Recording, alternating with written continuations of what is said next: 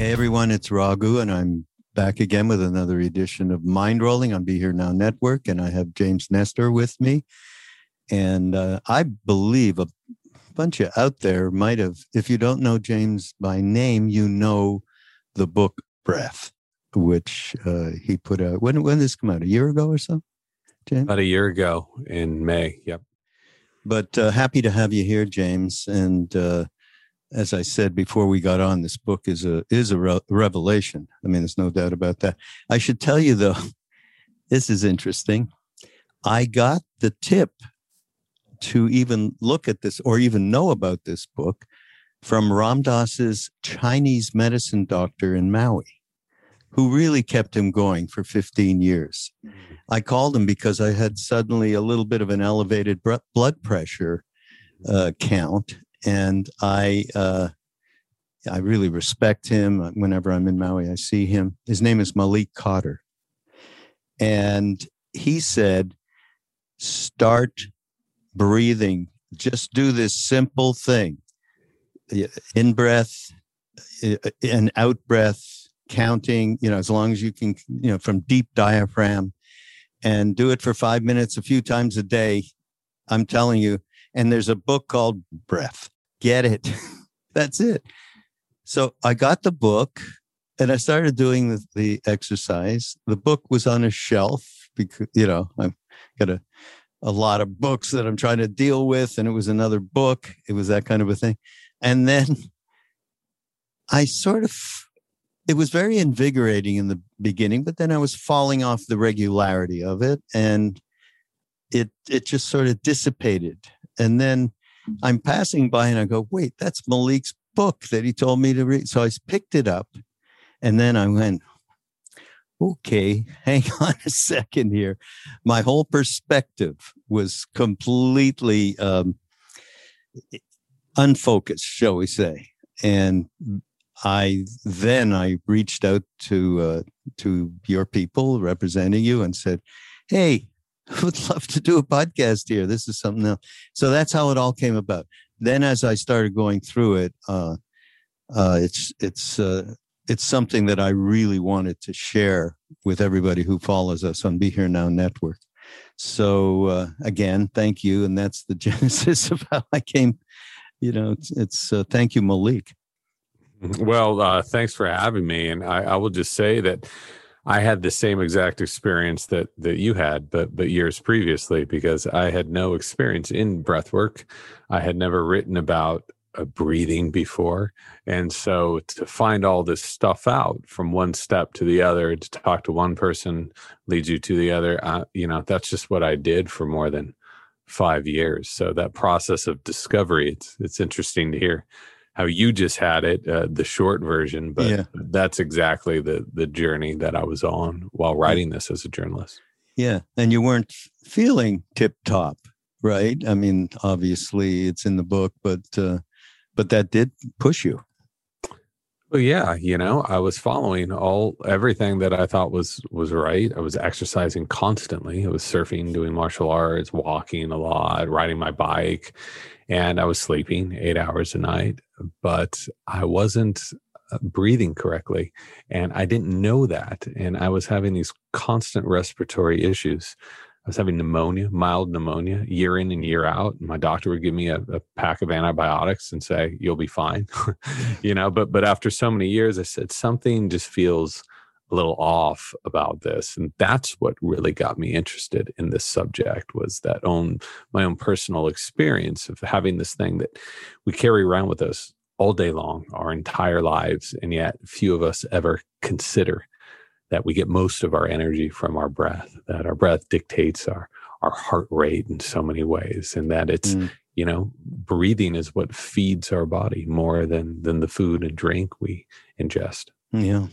And of course, many people who listen to this podcast and the other podcasts on Be Here Now Network around consciousness and are familiar with pranayama, and they're familiar with that practice enhancing our ability to assimilate molecules of consciousness, shall we say, and gradually move in a direction of becoming a little bit freer of the stuff that holds us down. and the way that you have integrated, as I also said before we got on, the reality that one is, of course, like what Malik said to me, start doing this breathing thing and you'll bring your blood pressure. Just a simple thing, completely on that level.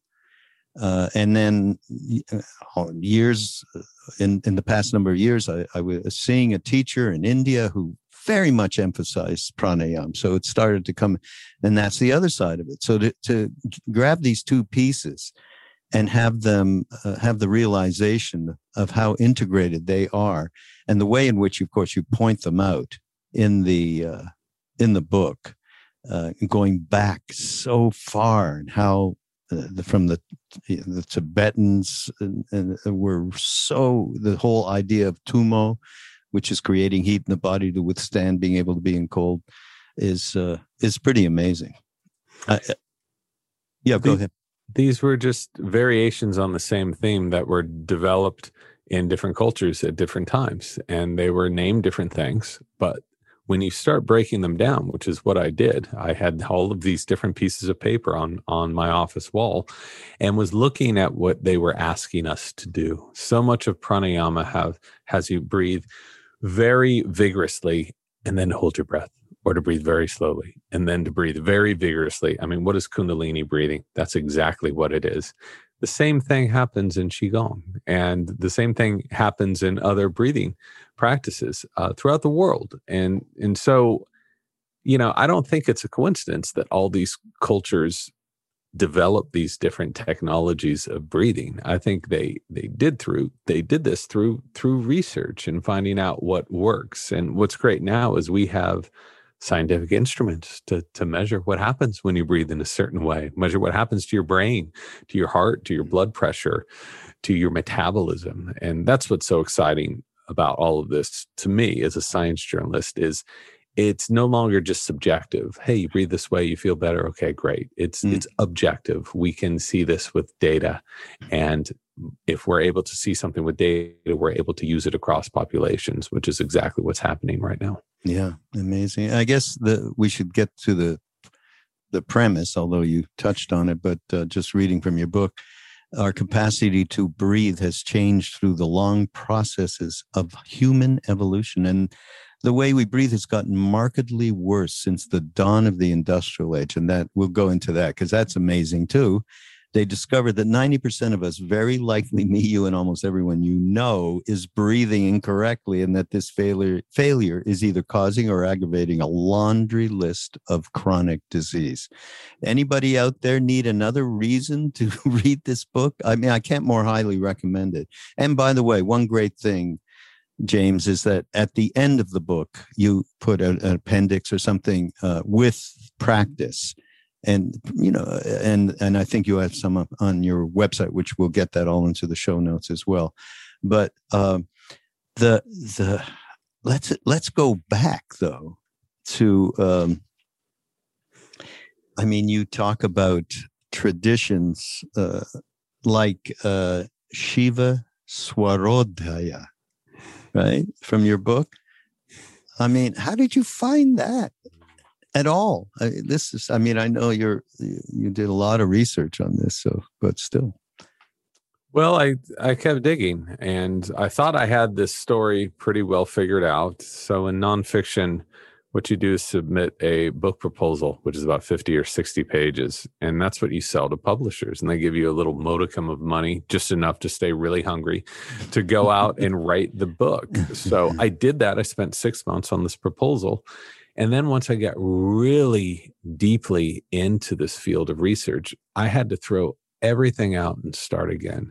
Once I realized that humans do not evolve in a straight line of progress. No life form evolves in a straight line of progress.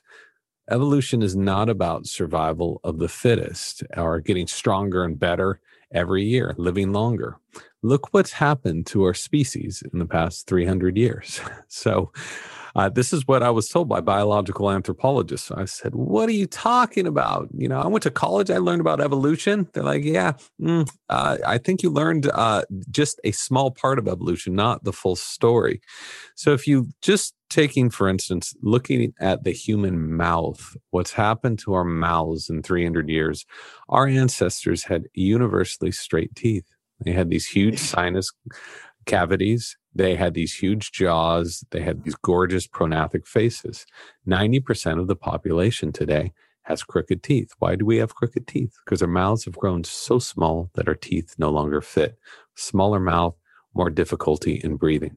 So this is not controversial, and yet so few people have ever heard about it. All you have to do is look at ancient skulls, look at their mouths, look at their teeth, and then look in the mirror and see what you see. Because our ancestors didn't have their wisdom teeth taken out. They didn't need to. Their mouths were big enough. So once I realized that, I said, oh my God, there's this whole other story here that I need to start digging into. And that's what I did for several years. Yeah, before we get into the Shiva Swarodaya, since you talked about this change that's gone on through basically, actually, you start with farming, when farming changed everything, right? And it changed how the way that people ate. And that was a big deal right there and then in terms of evolution. It's crazy to me, though, how that would make a very negative change. I don't understand that.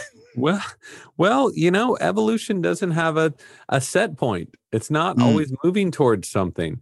I mean, is it an advantage that chickens don't fly anymore? I don't think so. Is it an advantage that ostriches don't fly? Is it an advantage to humans to have 20% of us suffer from asthma and 50% of us snore and 20% of us suffer from sleep apnea and 60% of the U.S. population be overweight and 40% be obese? There's no advantage to any of that. 15% of the population has diabetes. I think it's even more than that. So that is not going to allow us to exist longer and to be stronger and better. Lifespan, actually, a few years ago, was decreasing. Even with all the latest medical advancements, lifespan was starting to decrease. So, this sounds controversial right at the beginning, but all you have to do is open up an anthropology book, open up a book on evolution, what evolution really is, how it really functions. And it's all clearly placed there. We've been force-fed this survival of the fittest, Darwinism, tied into capitalism for some reason. And that's what we know of evolution, but that's simply not how it works. And the evidence is all over the world, all the time. You can see it for yourself. We have some evidence going the last year of something or other now, don't we? This pandemic. My God. Well, it's nature's batting last, right? We think that we've outsmarted everything. Oops, sorry. Doesn't quite work that way. So this is a real resetting of the world, I hope. It's been a horrendous year, and hopefully we'll learn something off the back end of this. And I would say some of the practices that are in this book, the practical practices of breathing correctly, or using different methods, again, that are not just for improving health, but they're for improving one's field of consciousness, you can't lose. And I think that these practices directly related to what's the biggest thing, COVID, is you lose the ability to breathe. So I have to think, you must have thought this book was finished before COVID, right? No? This was finished so long before COVID ever entered the scene. I laugh because the book came out in May of last year, 2020, right? COVID really started booting up in March. And right when the book came out, some people were just like, "Oh, very convenient. You wrote this book real quick and and published it to come out during a respiratory pandemic."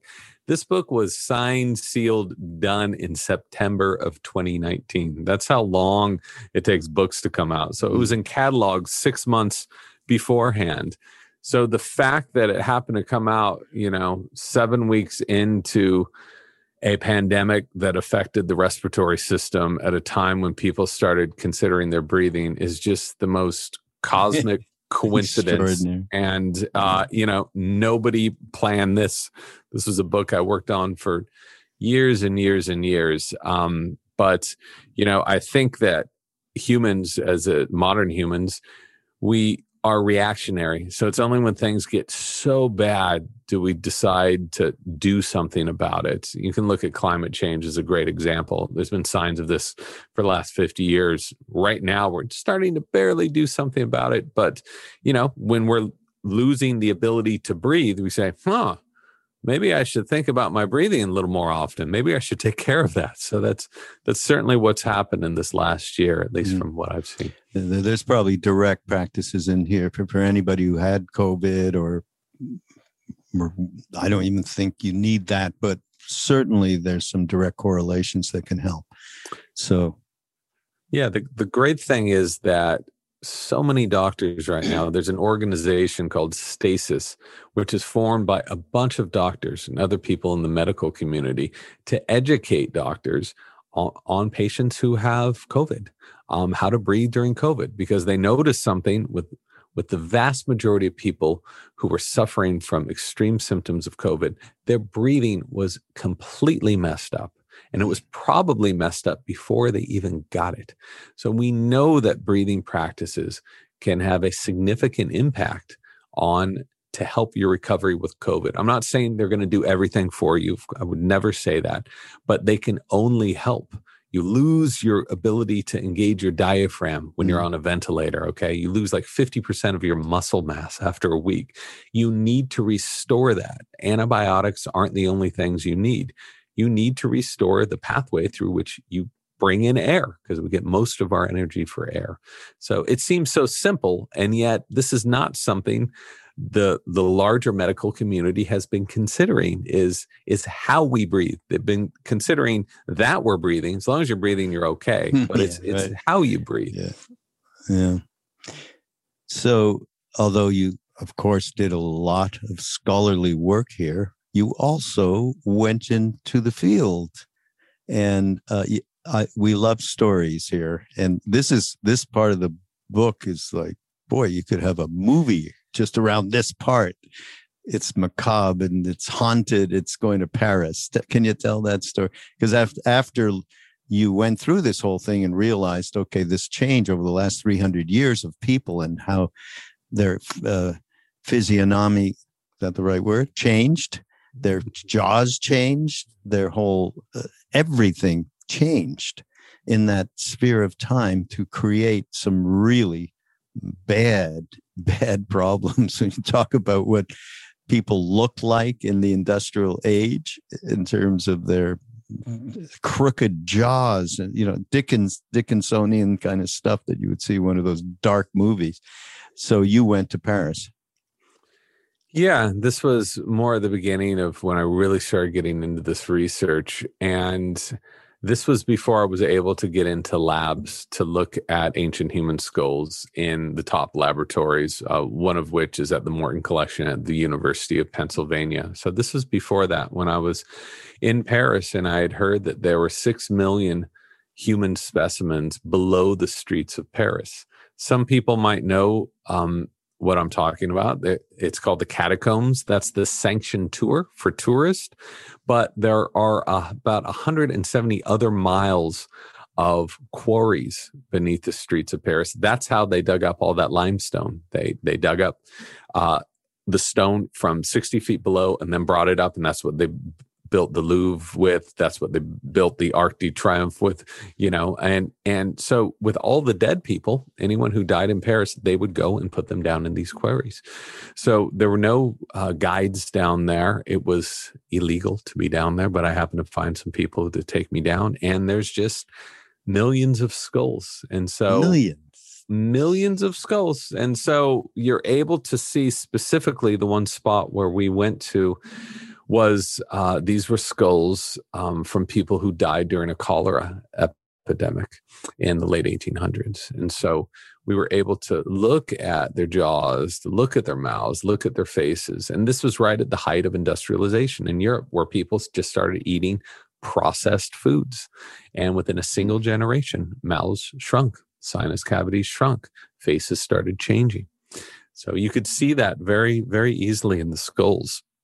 And, I'm an amateur inspector of skulls, and I certainly was at that time, but you can still see it. This was a way for me to get my hands on some skulls without going through labs, without getting permission, really. But, that section of the book repeatedly was cut from the book. My editor said, "What? This doesn't make it. This is a book about breathing, and now you're 60 feet below Paris, and you're crawling through these, tunnels for 4 hours." But I thought it was important to show that the proof of this crazy assessment that the human body has changed is all over the place. It's below us, it's above us, it's all around us, it's in the mirrors, it's on the internet.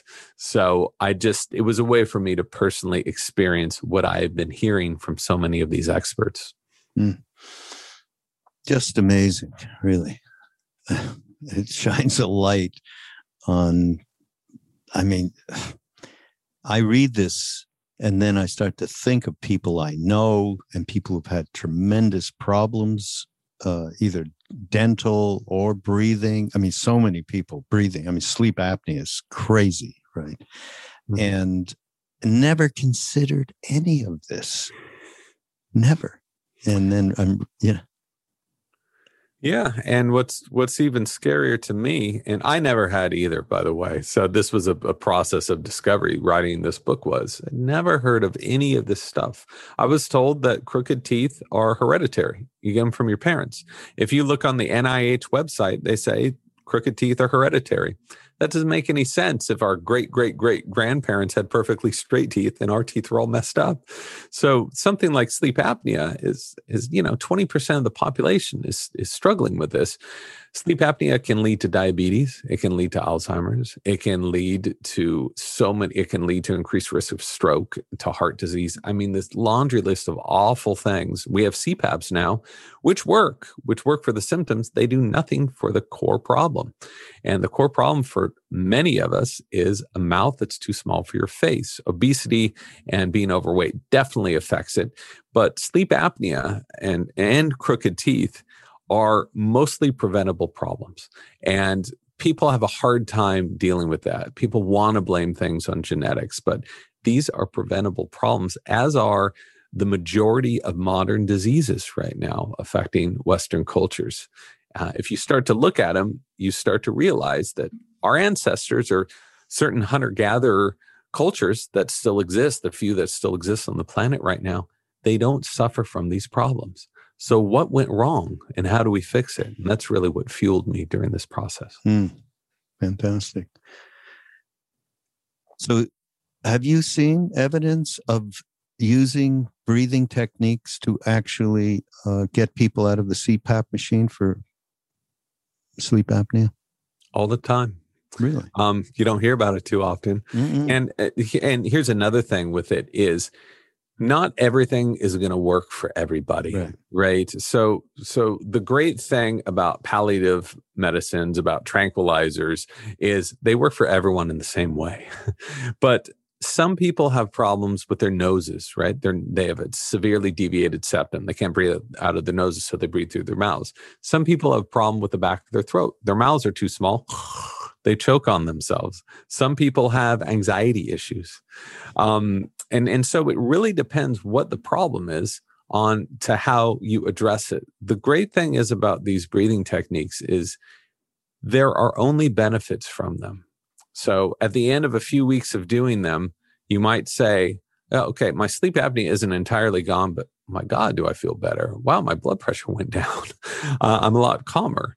But to your point, there is a huge upturning right now in sleep medicine, looking at breathing and looking at how just the way you breathe affects your incidence of the apnea hypopnea index, your AHI, which anyone with the sleep apnea will know about this. And I'm talking with the University of Penn in a couple of weeks. I talked with the Yale and Harvard sleep medicine departments. I talked with Stanford. So this stuff is very hot now because people are looking for real answers. They're not just, they don't want to wear this terrestrial, scuba mask every single night. They want to understand the core problem. And a lot of that information that I've found has just been, I won't say covered up, but it's been clouded over by so many other interventions. And I think if you look at the core problem and address the core problem, you're going to have a much better, more durable way of dealing with this issue in the future. And by the way, everybody, of course, we're going to have all this information in the show notes, links to James, not just the book, his website, where there is you leading some of these breathing practices.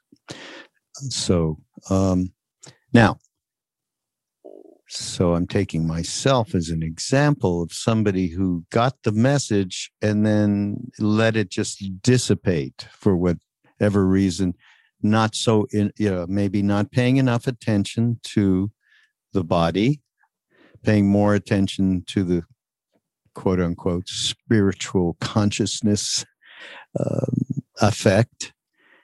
And then I get the book and something just went like this, James. And it was what I needed to hear to actually start to become more serious about putting this stuff into effect.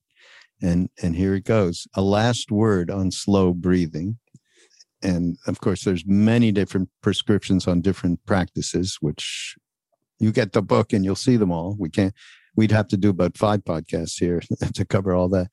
And you say, it goes by another name, prayer.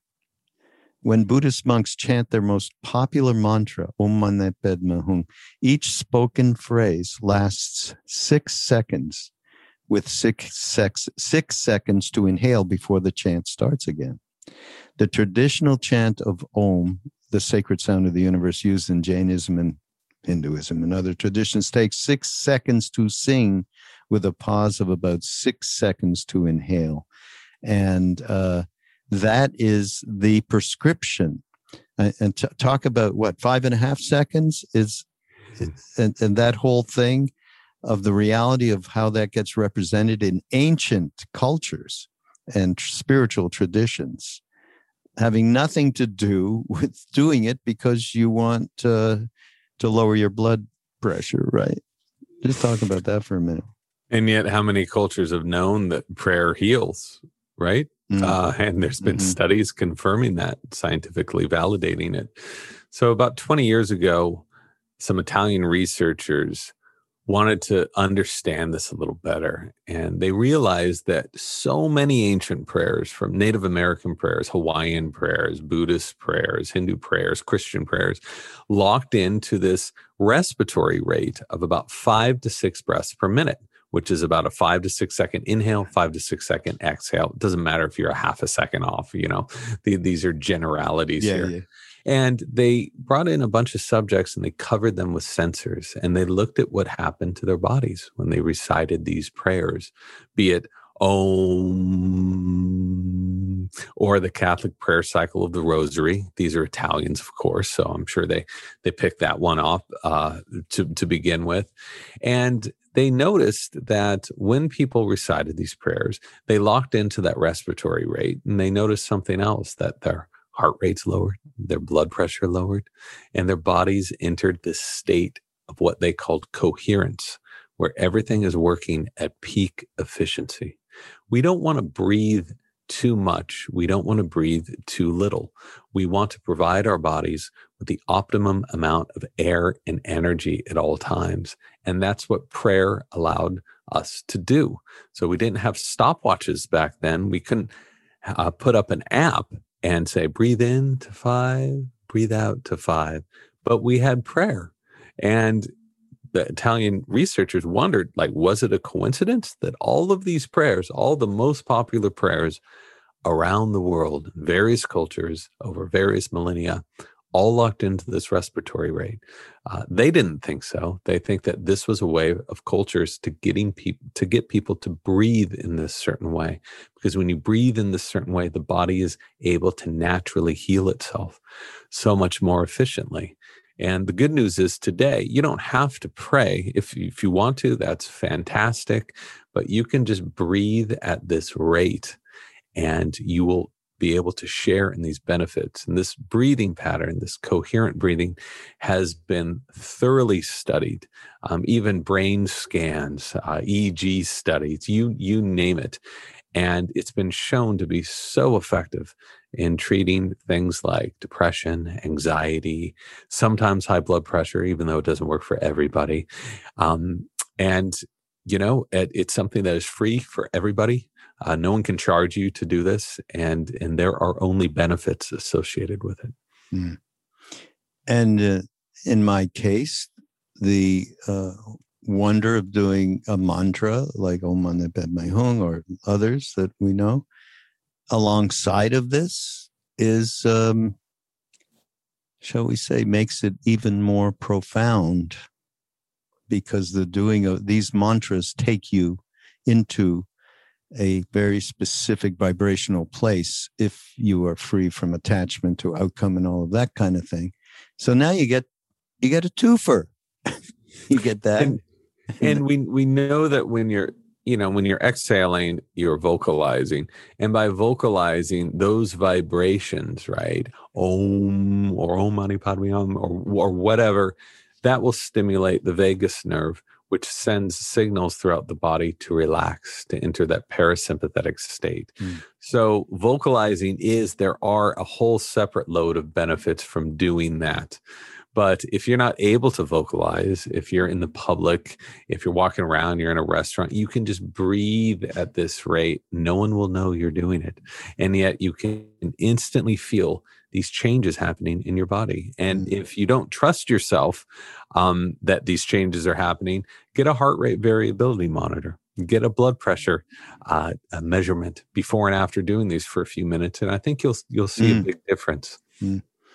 And why not go to the restaurant? Om Mani Padme Hum, Om Mani Padme. It'll benefit everybody. Fine with me. I would love to. I'd love to go to that restaurant. So sign me up. Yeah, really. So there's there's a lot of great stories in here, which keeps it entertaining and not in the least bit dry. But in the 30s, so there's a man named Kelder, right? Peter Kelder, right? And how you found him, I have no idea. But I loved the story, and I wanted to say something about what you said, actually. Do you want to tell the story of Kelder with Colonel Bradford? Sure. So this was somebody who was sitting on a park bench in LA, and this colonel came up, and he was very old. And this was in the 30s, I believe. He's very old. And this colonel was a British colonel, and he had just come back from India and said, "Hey, I'm very old. My body's falling apart, but I've heard of this place that there's these monasteries, and they can teach you these methods of regaining your youth. It's like this Shangri-La place." And so Kelder was just like, "Whatever, dude." So the guy hobbled off and came back 4 years later, and he looked completely reborn. Like his hair color had changed. He wasn't limping anymore. He looked 20 years younger. And so Kelder then wrote a book called The Eye of the Revelation is the original title, and he renamed it after that. It sold something like 2 million copies. So pretty popular book. Wow. But it was a bunch of, and it's like 40 pages long too. So I'm glad that worked out for him. But it's just a series of yoga poses called the 5 Tibetan Rites. And if you practice these, some people believe that they can help restore the body. So all it was is a series of stretches and breathing techniques to engage your diaphragmatic movement, to loosen up your rib cage so you can take in easier breaths. And, that's one of many stories. And that book, that the new title is escaping me right now, but it's all. We're going to find that. We got to find it. Yeah. We'll get that. I wonder if it's possible to even get a copy of it under the new title. That'll be interesting. Yes, you can. You can. Okay, let's do it. That would be fun. But what you say in it is Kelder's yarn was likely fabricated or grossly exaggerated. Well, I have to tell you, there is a practice that I'm sure you probably know, but I unfortunately cannot. I tried to remember the name and looked it up. I couldn't find it anywhere. But it's a practice that yogis use. They go in with herbs into a solitary place for at least a year. And they actually get new teeth, new this, new that, and come out pretty much a new person. And I have to tell you, I actually met somebody who did that. And we know that we only know about the legitimacy of this character, this Baba in India, because he had hung out with Neem Karoli Baba, Ram Dass, our guru, man in the blanket, in his very earlier part of last century. And they had gone around and done austerities together, meditating in caves and all that stuff. And he knew stories that he told us, this Baba. I used to travel with, and he had another, Maharaji, we called him, had another name before that. And it was verified because Maharaji told the same exact story to our mentor, K.C. Tiwari, who told it to us. And when he heard this, he was flabbergasted. And he went through a transformation, and we'll try and find out the name of that. I will get to it. I know my friend Krishnas knows the name of that. But yeah, so maybe it wasn't a grossly exaggerated thing, who knows, right? Well, there's no way of knowing now. Colonel Bradford was a pseudonym for this person. He didn't list his real name, and Keller's been passed away for years and years. And this was back in the 30s. But what is inspiring is all these other tales, which we had been warned were apocryphal, that they couldn't be true, that a human body couldn't do that. We found out that they are true and that humans can do this. Tumo is a great example. The concept that you can sit in the snow for 8 hours at a time and melt a circle around yourself. This is what Buddhist monks had to do in the coldest nights of winters as part of their training. And they had been doing this for thousands of years. But when Westerners went out there and came back in the 60s, said there's these monks and they can heat their bodies up and they don't wear anything. They sit in the snow. Like, no scientists believe this. Nobody would believe this until a scientist went out there, a scientist from Harvard named Benson, Benson. Right? Yes. Yeah.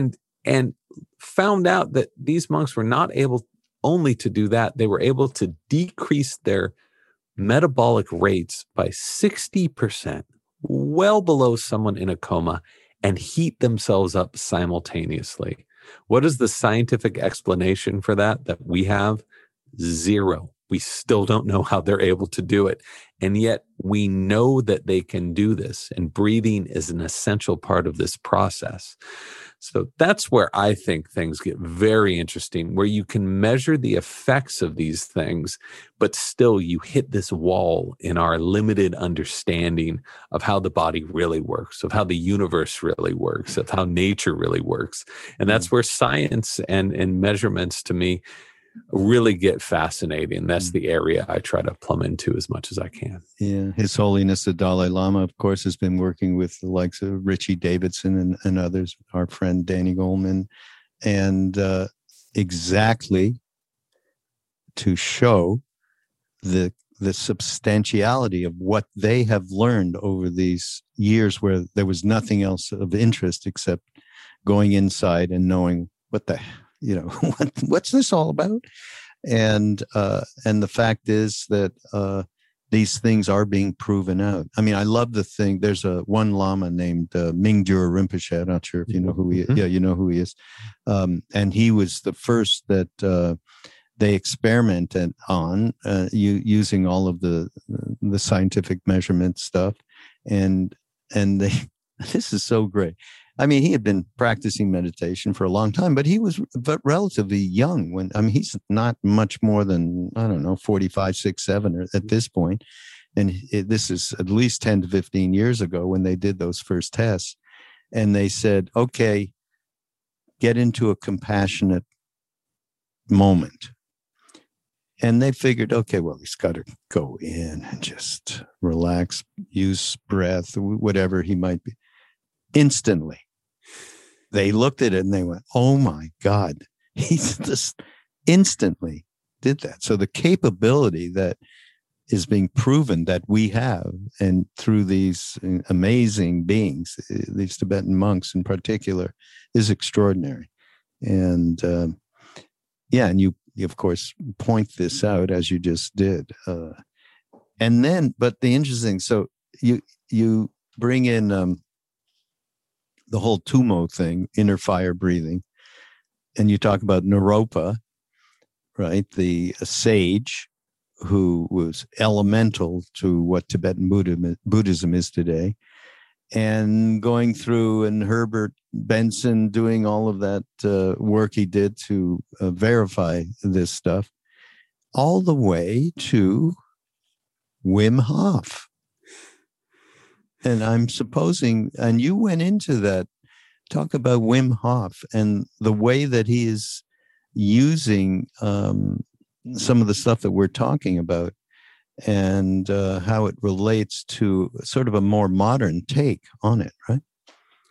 Well, Wim is just another person in the long lineage of people who have been able to use their breath to do quote unquote impossible things. And if Wim were around 200 years ago and we were reading stories about his feats, nobody would believe it. I mean, this is just what's happened time and time again. The great thing about Wim is he is living right now in the modern age, and we have videotape and we have audio and we have scientific measurements. And so the fact that he's broken 26 world records, the fact that he sat in an ice bath for 2 hours and not suffered from frostbite or hypothermia, or that he can instantaneously turn on his brain to release opioids and other hormones into his body, this is all documented. And what's even better about this is that they've found in various studies that Wim can take a group of people, train them in his method, and then after about a week of training, they'll be able to take conscious control of their autonomic nervous system functions and their immune function. And this was proven when they shot these people up with E. coli, with the endotoxin version of E. coli, and they did not suffer any of the side effects that always come with E. coli. So this thing is just starting to really open up right now. And it's very exciting to see these breathing methods, this temporary exposure to cold, different conscious meditation methods being used for quote unquote incurable diseases. These people who were told that they were afflicted with something that will never be cured are walking out a couple months later, cured. And, the scientific establishment is still trying to figure out how exactly that works, but you can't deny that these people are curing themselves. So again, there's that gray zone. We see the effects of these processes and techniques. We know they're working because we can measure that in their inflammatory markers and so many other markers. But we have a hard time understanding exactly what's happening to the body at that time. But we do know that breathing is an essential component of this healing process. Yeah. And you do mention, of course, you're talking about anxiety and panic, and we're talking about what's gone on in the last year.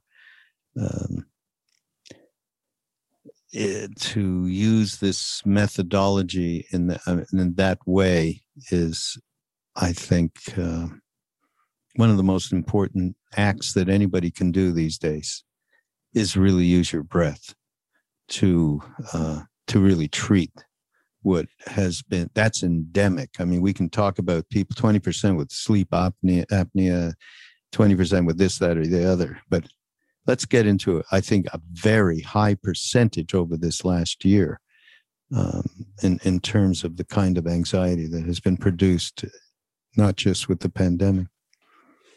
I was talking to Dr.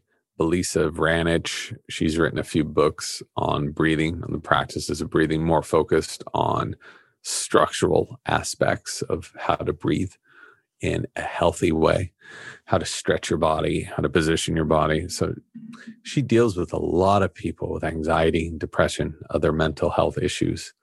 And she said that you cannot ever truly help people overcome anxiety, panic, and more without first having them understand and take control of their breathing.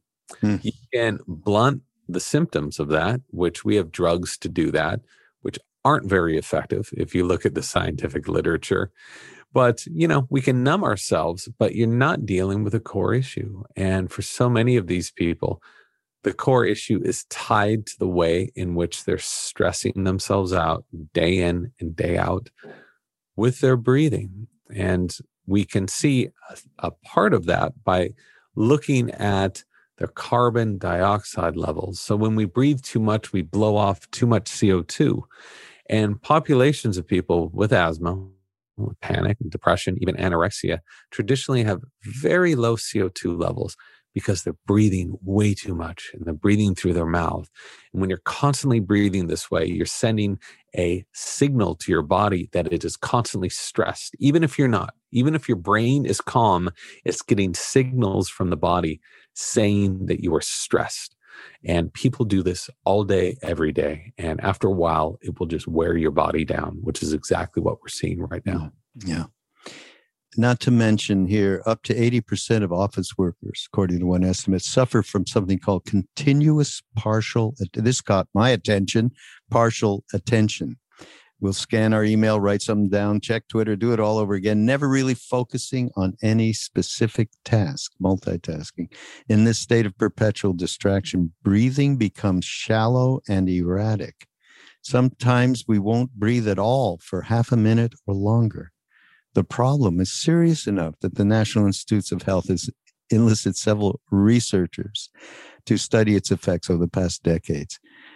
And one of these, Dr. Margaret Chesney said, told you that the habit, also known as email apnea, holy Jesus, can contribute to the same maladies as sleep apnea. I can relate with that. It's scary. I mean, in my regular day-to-day world of doing this stuff and podcast network, and then foundation that related to Ram Dass and everything that we do. I mean, there's a lot of stuff going on, and I'm proud of the fact that I can multitask and keep it all into little pockets, like I've got a little helmet on that, like a VR thing. And then I read something like this and I go, are you out of your fucking mind? Jesus, God, a little bit scary. But then we go back to the Bhagavad Gita.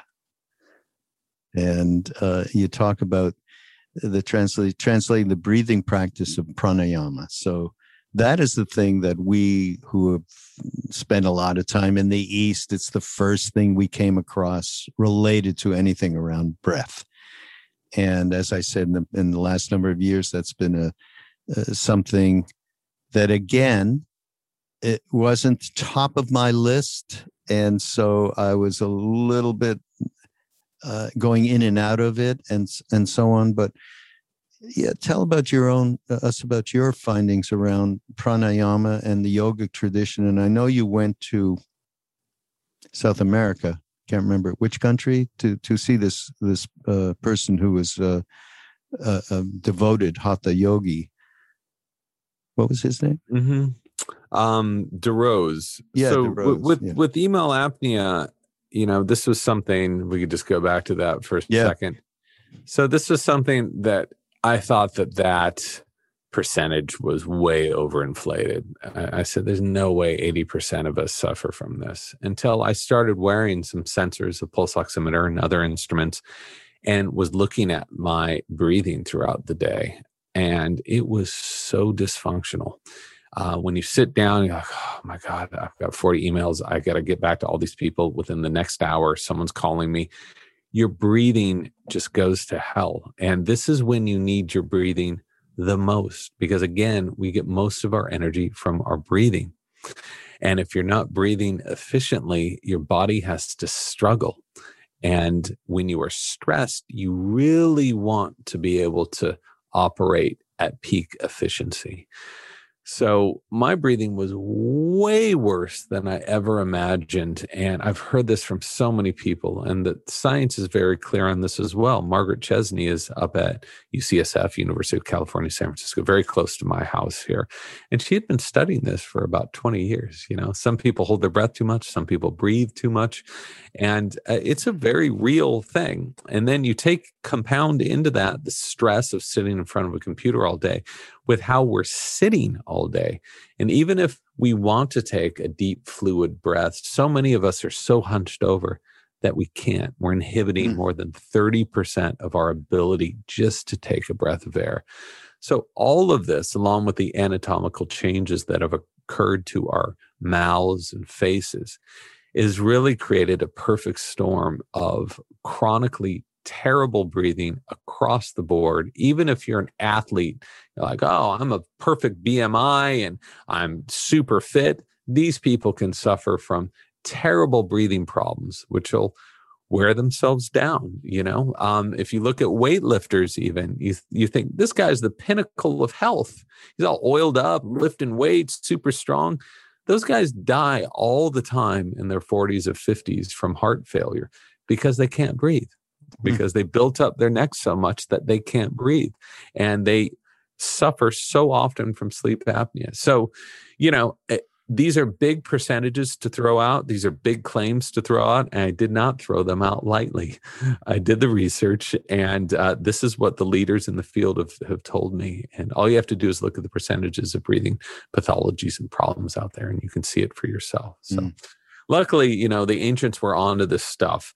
For thousands of years, they knew of the importance of breathing, whether in Hinduism or Buddhism or Catholicism, whatever have you. And so that was fun to go and dig up some of that stuff and talk to people. DeRose was one person who's done an incredible amount of research in this work. I went to India. This was years and years ago. I didn't find much. I'll be honest. A lot of Indians don't know what pranayama is. They don't know what Ayurvedic medicine is. They don't really care about what yoga is. And so it seems a bit ironic, but I went to Brazil, to somebody who's spent 30, 40 years digging through ancient texts to try to unearth the original yoga. And that's what he believes he has put together. Does he have a book or anything, DeRose? There's tons of books. They're all in Portuguese. Really? Some of them are getting translated into English now. Fascinating guy, because he did not set out to look up this research for any specific reason. He just kept finding holes in the versions of yoga and pranayama that we've been taught in yoga classes. He said, all this stuff is new. Vinyasa flow, which I'm sure a lot of people do. I certainly do. That's 100 years old. And we accept that as this ancient practice of yoga. It's not. So DeRose wanted to find the original yoga, and the original yoga that started something like 5,000 years ago was a technology of breathing. That's it. There were no moves. There was no standing up, no downward dogs.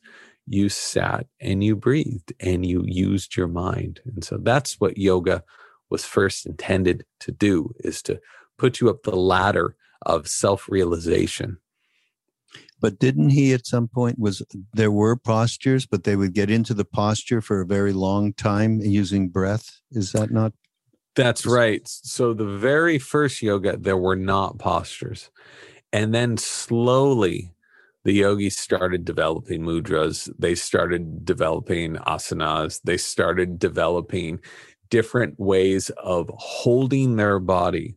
So the postures were originally meant to be held for an excruciatingly long time. Because when you're holding your posture like this, with your arm over your head, and you're breathing slowly, you are expanding your lung capacity, right? And so you're allowing yourself to breathe more easily. And that's what the DeRose method, he calls it. That's what it does. And again, as I mentioned, only 120 or so years ago did we start moving postures from one to the other in this kind of dance.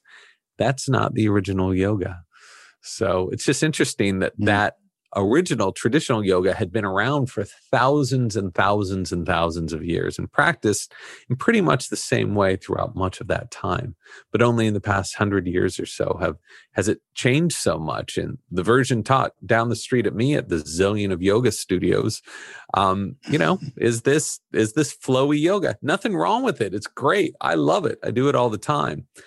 But I was more curious to see, what are the origins of this practice and how does breathing tie into it? And DeRose was able to really educate me in that regard. That's good. Well, we got to try and find something that's translated. We'll have everybody take a look. Back to the Shiva Swarodaya. This was developed 1,300 years ago, is what you have here, and it's kind of a very poetic thing, right? I mean. Just one nostril will open to let breath in as the other will softly close throughout the day. Some days the right nostril yawns awake to greet the sun. That's so great. Almost. Other days the left awakens to the fullness of the moon. I love this stuff. These rhythms are the same throughout every month, and they're shared by all humanity. It's a method our bodies use to stay balanced and grounded to the rhythms of the cosmos and each other. I don't know what this to me was, although not a lot said about it in the book, it was very meaningful, most especially around the idea of becoming balanced and grounded to the rhythms of the cosmos and each other. Well, what's so great about this particular example, at least what I thought was so interesting about it, is it has been scientifically validated. So yogis were talking about this, more than 1,000 years ago. They said, wait a second, it seems like our nostrils are all opening on one side at the same time, and then they're closing, and then the other side is opening. And of course, modern Westerners say, oh, this is impossible. What is this stuff? Doesn't make any sense. But it wasn't until 1895 that a German researcher found that the human nose, both sides of the nostrils, operate in these different systems, okay? So they will inflame, one side will inflame and block off one nostril as the other opens. And then as that other opens, after about 30 minutes to 3 to 4 hours, that will close and it will shift. And so for decades, researchers thought, why would the nose do this? This is such a waste of time. Until we started measuring it, and we found that inhaling and exhaling breath through different nostrils affects the body in different ways. The left side's associated with a calming effect, right? It lowers heart rate, it lowers blood pressure, cools us down. Right side is associated with a heating effect. It raises our heart rates and our blood pressure and affects our brains too. So to me, this is what makes this stuff so fascinating. It's not just the ancient text that the ancient text was writing about this, but then you can look at it now and apply it to our day and age and to find that it actually works. And there was at least one study where they studied a whole group of people and had them measure what nostril was open at what time. And at the full moon and new moon, they were all aligned at the same time. So cool. And that's exactly what the ancient texts had said. But these kind of studies, I'm surprised someone was even able to do that. There's no money to do studies like this. And so there's no incentive for a lot of researchers. They can't get funding. But that's not, to me, that's no reason not to do this research. I think it's fascinating, and it's a way to better understand our bodies and our connection with our breath and everything around us. Yeah, and consciousness. Mm-hmm. Okay, everybody out there, if you haven't heard enough that would make you go, wait, I should maybe just get a little bit of a shift of perspective, which is what happened to me through this book. And I thank you for that, James. And of course, we're going to provide everything we possibly can to allow you all to investigate a little bit more. And this has been highly eye-opening from the moment that I started reading this in preparation to have a chat with you. And it's resounding through my day. I'm thinking about it. I'm thinking, is there any mouth breathing that I'm doing? Okay, now I've got an opportunity. I'm going off for a walk and I can practice some of what we're talking about, not to mention,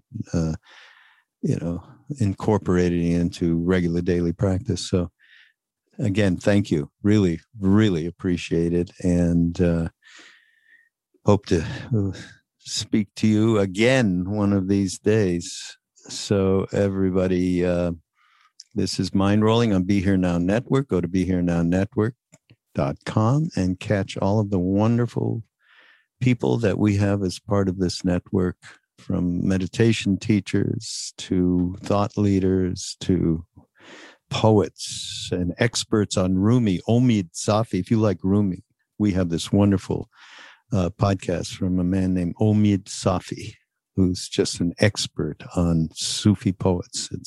It's really wonderful. So we shall see you next time on Mind Rolling again. Thank you so much, James. Thanks a lot for having me.